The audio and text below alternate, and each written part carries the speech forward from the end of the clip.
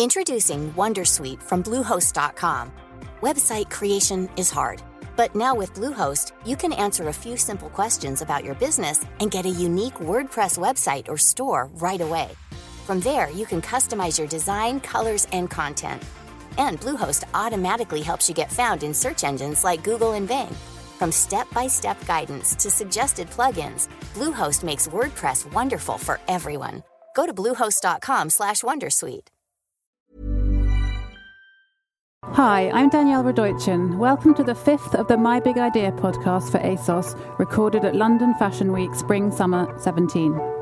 In this episode, I'm talking to set designer and creative director Charlotte Lurot. Charlotte is a founding director and head of Bacchus Studio, a company which produces shows for London Fashion Week and also for the likes of Beyoncé and Rihanna. Between shows, I spoke to Charlotte about her career and what it's like working at London Fashion Week. Here's Charlotte's big idea.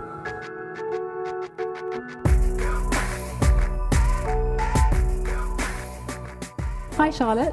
Hello. Thanks so much for coming to talk to us for the My Big Idea podcast. Thank you for inviting me. It's a real pleasure. So here we are at London Fashion Week in Soho. Yes, indeed. And do you want to tell me a bit about what you're doing here? Yes. Okay. So my agency, Bacchus, is the lead show producer. So we work for the British Fashion Council. We design and build and run and manage the main show space. And you're one of the founders of Bacchus. I am. Right? Yeah. I am. I've been doing this since I was a wee tiny little thing, age 23. And so, yes, we run the show space here. So all of the shows that happen here. We also run the presentation space at the ICA, which is where the Young Emerging Designers show, which is really exciting. And what does it mean when you say you run the So show we space? design it, we produce it, we build everything that goes into it. And we then obviously work with the designers to facilitate their shows. And designers have very different visions. So, it's not a cookie cutter thing. You really have to kind of understand where they're coming from, what they're inspired by this season, what it is they're trying to convey with their collection, and find ways of working with them, with set, with lighting, with whatever it might be, to enhance that. And so how does it work? You sit down with them and talk it through? Do they bring you inspiration, or how does the process work? Usually the first thing I'll ask a designer for is their mood board, because they will have done a mood board every season for their own collection, the things that inspired them. And then also development, if there's any print development or textile development or findings, fixtures, anything that they might be using that really derives from that point of inspiration, just understanding what those key elements are. If there's a really important colour palette, if there's, any particular story. I've had literally, in terms of inspiration, everything from, the young female photographer Francesca Woodman through to various different artists, through to a novel that someone read, through to a fairy tale or something their grandmother said to them when they were a kid. And then part of your job is to then interpret that into a show space. And into a production design. So, for example, the show space here we build as a sort of really beautiful white box with the mirrors on the ceiling, which you've probably seen, and these amazing film lights. So, it's already a very beautiful place. And some of the designers choose to use it as it is. And then other people will come in and we'll work with them to develop an aesthetic, a set builder, a lighting design that really transforms it into something, individual for them, which is so exciting because, these guys are so talented. So invariably, whatever they bring to the table in terms of their inspiration is always really exciting to work with. It means, every season we usually work on 11 or 12 shows a season ourselves, as well as building the space. And that means 11 or 12 different stories we're telling every season, 11 or 12 designs that we're developing every season. It's brilliant. And they're all so different. How big's your team? Big, really big. I think if you count everyone right down to the guys, carrying the heavy stuff up and down the stairs when we're building, I think the team at its biggest is probably about 200 people during Fashion Week. It's huge. Because we have the team here at Brewer Street in the BFC show space, but then we also have various production teams doing our shows off-site in different venues around London. So we're here at the shows for Spring/Summer 17. What have been your highlights so far? I always need a couple of days after Fashion Week for it to kind of filter. Yeah, I really do, because I see so much and I'm so focused on each one. I actually really loved Udon Choi's collection.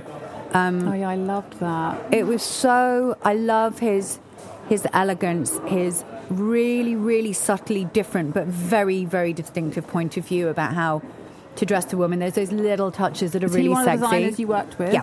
And what did he want in terms of what very was his simple. inspiration board Very, like? very, very simple. It was, as usual with Udon, very, very clean and simple. And there was always that little touch of the sexy schoolgirl. I don't know if you saw the knee socks with the garters. What were his reference points that he brought to you Very, very few. It really was that, just this incredibly architectural, simple piece. And for him, it was all about the lighting and getting the lighting right, which was something we focused on. So how early before the show were you working on that with him? I think we were probably speaking to Udon 2-3 months before the show was the first conversation and meeting we had with him. And were you there for the actual show itself? Yep, so I do all the show calling. Whereabouts are you standing? Usually at front of house. Right. With my headset on and my mic. What happens if there's a major disaster? That's usually down to me to fix it very, very quickly. Any examples you care to share? Not this season. I can't actually remember the last time we had a... Touch wood. God, I shouldn't really even say that. We have managed to circumnavigate most of the things that have popped up before anyone knew about them, put it that way. I have seen things, I've had some fabulous ones which you can't fix. I was in Milan doing a show a handful of years ago, and in June for menswear, in a black tent, as one does in Milan when it's 35 degrees Fahrenheit, and the air conditioning broke on a Sunday in a Catholic country where you can't get anyone to come out and do anything on a Sunday. And that took some really, really, really quick, smart manoeuvring. Because I think it got up to about 50 degrees. Nice. No, it was horrible. It was really unpleasant. People were fainting. I mean, it wasn't guests. We got this fixed. We got it fixed before the guests came in. But that was one of those times when you you look at the project, and I remember thinking to myself, why do I do this? I've probably just knocked a year off my life with this dress. But then most of the time they go amazingly well, like the Udon one, and you remember why you do it. Yeah, I mean, I think that at the end of every season I look back at this, the beautiful work we've done, myself with my team, but then I look at the beautiful work that the designers do, and I look at the landscape of British fashion, and it's fantastic. What do you think about that in terms of, new names, up-and-comers? Is there anyone that's sort of sticking in your mind at the moment? Love Molly Goddard. Love what she does. I mean, real youngster, very, very new to the scene. Yeah. I love Ashley Williams. What is it about Molly's clothes that you like? Whimsy. It's just whimsical. She makes me smile. There's something about her work that just makes me smile. Do you work with her? Yeah, we did. We did a presentation for her a couple of seasons ago where she transformed this sort of black box into a sandwich factory. So she had all the girls in these amazing, beautiful, whimsical sort of tulle dresses, and then they were all wearing Wellington boots like you would in a food factory, and standing at high tables, literally making sandwiches with sliced white bread and lettuce and tomato and in a row. And then the whole space was kind of surrounded by white iridescent shower curtain, and it looked amazing. Fantastic. Amazing. It was just one of those, but she's brilliant. I love what she does. What happens when like a really new designer comes on the scene and they need some help with set design or lighting or the kind of stuff that you get involved with production? Do you help them? Are there ways that they can, do you lower your rates for them? Or I think what we do is we try to support them. I think it's not so much about lowering rates. I'm a big believer that when anyone, any business, any youngster, any designer, whoever it might be in business, engages with something like doing a show, that you shouldn't. I think there's something almost a little bit patronising about saying you're new, so we're going to, give you a discount. Mm-hmm. What we try to do instead is look at their budgets and say, okay, so let's work really cleverly with this. And then I think it comes down to coming up with a brilliant creative, and it doesn't have to be something that costs tens of thousands of pounds. That little sandwich factory did not have a big budget attached to it, but it was so visually impactful and memorable. And it really, it's the simple things like that. Mm. And I think that's where you support a young designer, is saying, don't panic, let's put our thinking hats on and come up with something original. And there's a lot of hand-holding because, there's a science to doing a show. And it's something it's really important for the designers to engage with. So with the guys really who are showing for the first time, there's that kind of, it's not educating them, it's just kind of explaining how all these elements mesh together and how it's important to engage with them. So how did you get into this kind of work? So I have sort of worked in fashion in one way or another since forever. And I worked in Paris for a big brand there. What was the brand? Thierry Mugler.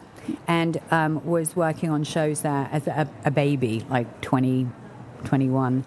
And then came back and I was working for Condé Nast. And my boss at Condé Nast said, you are too much of a rebel. You're unemployable. You'll spend your whole life getting fired.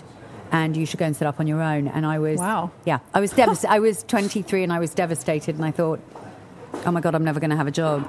And then I met my now business partner, Anushka Menzies, and we started the agency, and I am so grateful to the person who gave me that advice. He is a genius, and he made a huge difference. With him? Absolutely, and I thank him every time I see him. But it was the best advice I've ever been given. Yeah, it really was. But I think you're fearless at 23, right? You know. And for somebody who might be wanting to get into this kind of work, what's your advice?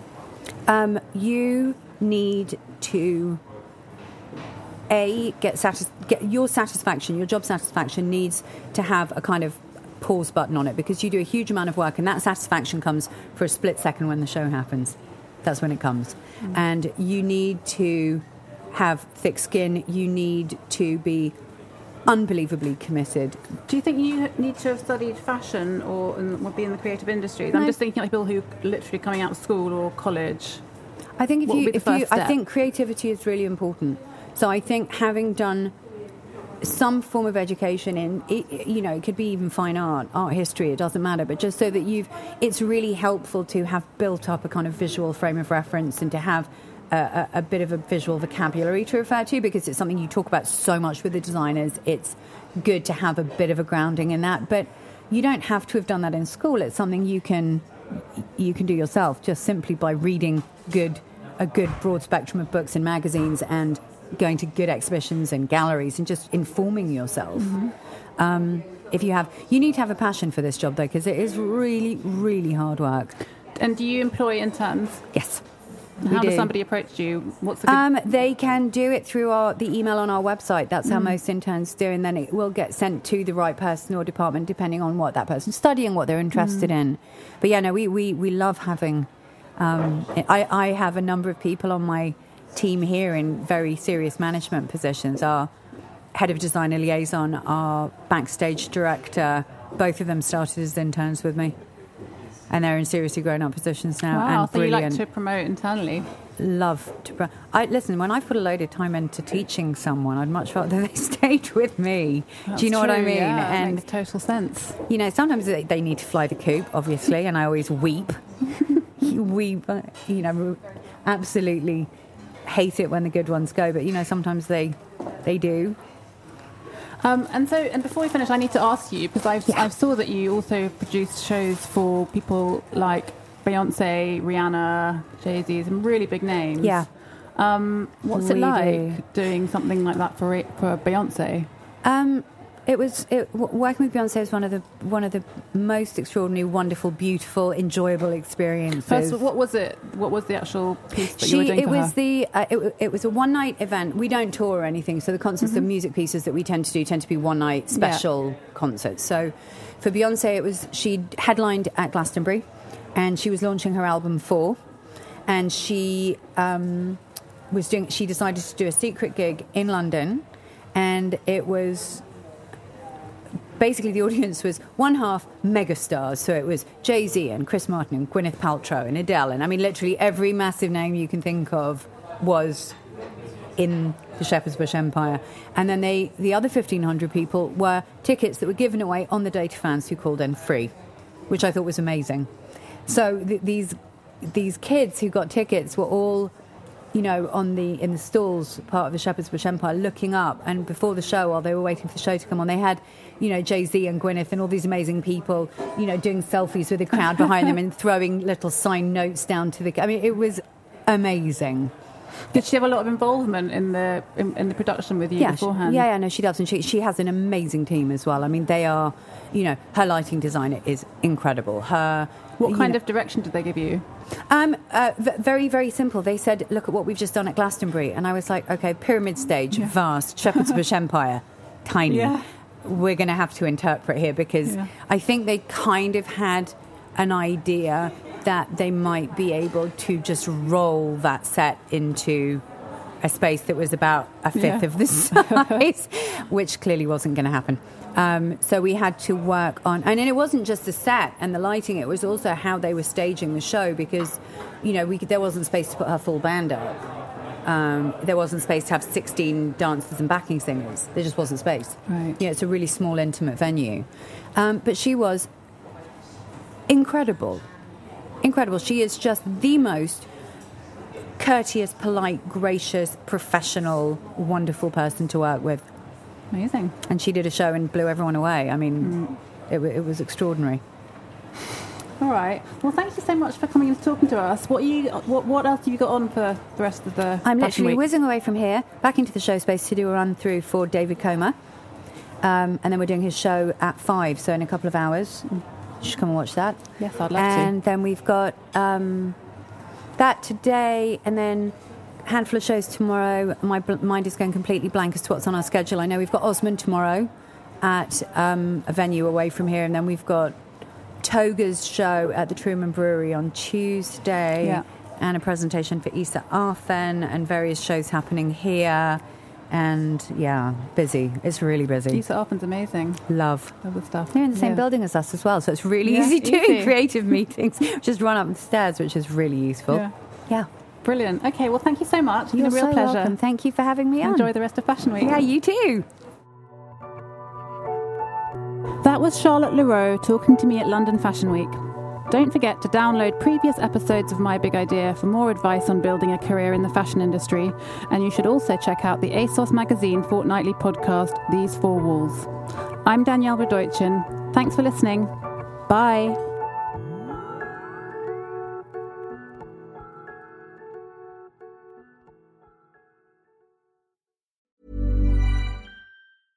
Spin your passion into a business with Shopify and break sales records with the world's best converting checkout. Let's hear that one more time. The world's best converting checkout. Shopify's legendary checkout makes it easier for customers to shop on your website, across social media, and everywhere in between. Now that's music to your ears. Any way you spin it, you can be a smash hit with Shopify. Start your $1 a month trial today at shopify.com/records.